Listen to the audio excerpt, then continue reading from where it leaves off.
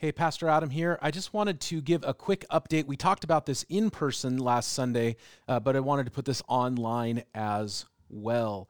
The mask rules are changing and have changed. The CDC changed the requirements, kind of.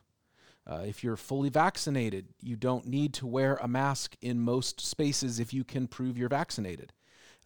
Outdoors, the restrictions are far less. And we knew that this was coming. We knew that the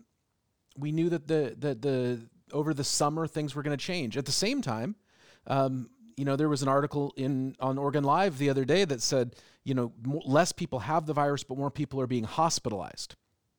I talked to Becky at church, and she works in the hospital, and she said, it's something we still take seriously, and I think this is an incredibly,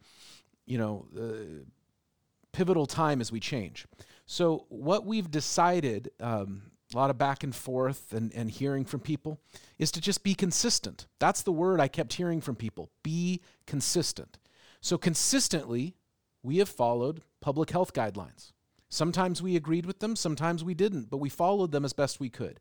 And consistently, whenever possible, we've given people a couple of weeks heads up if we were going to make a shift. When we shifted, now there were a few exceptions where we didn't have time, like the freeze, or when we had to shift originally to online only. But generally speaking, we've tried to go with 2 weeks. When we shifted to church in the field, when we shifted to in person, these things we've tried to give 2 weeks heads up. So that's what we're doing.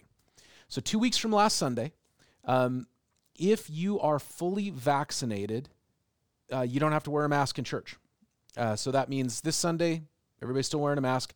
Next Sunday, if you can document that you're fully vaccinated, we believe in vaccinations. And so we believe that they generally work. Yes, there are exceptions, but that's the way it's going to be going forward. At some point, we're going to have enough people that have been vaccinated or have had the virus that will have a sort of a equilibrium or herd immunity, and we'll have to move forward with our lives. So the way that you document it, you only have to do it once. It's not like every week you have to show your papers. Show us your papers?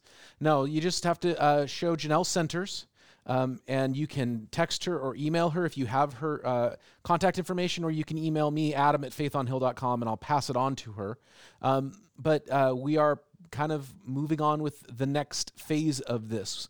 We'll continue to have online church every Sunday at 10:30 a.m. And this summer we will be having church in the field, at least for part of the summer. So we're kind of stepping forward into the next phase of things and looking forward to taking that next step out. So God bless you. We'll see you this Sunday at 10:30 a.m., both in person and online.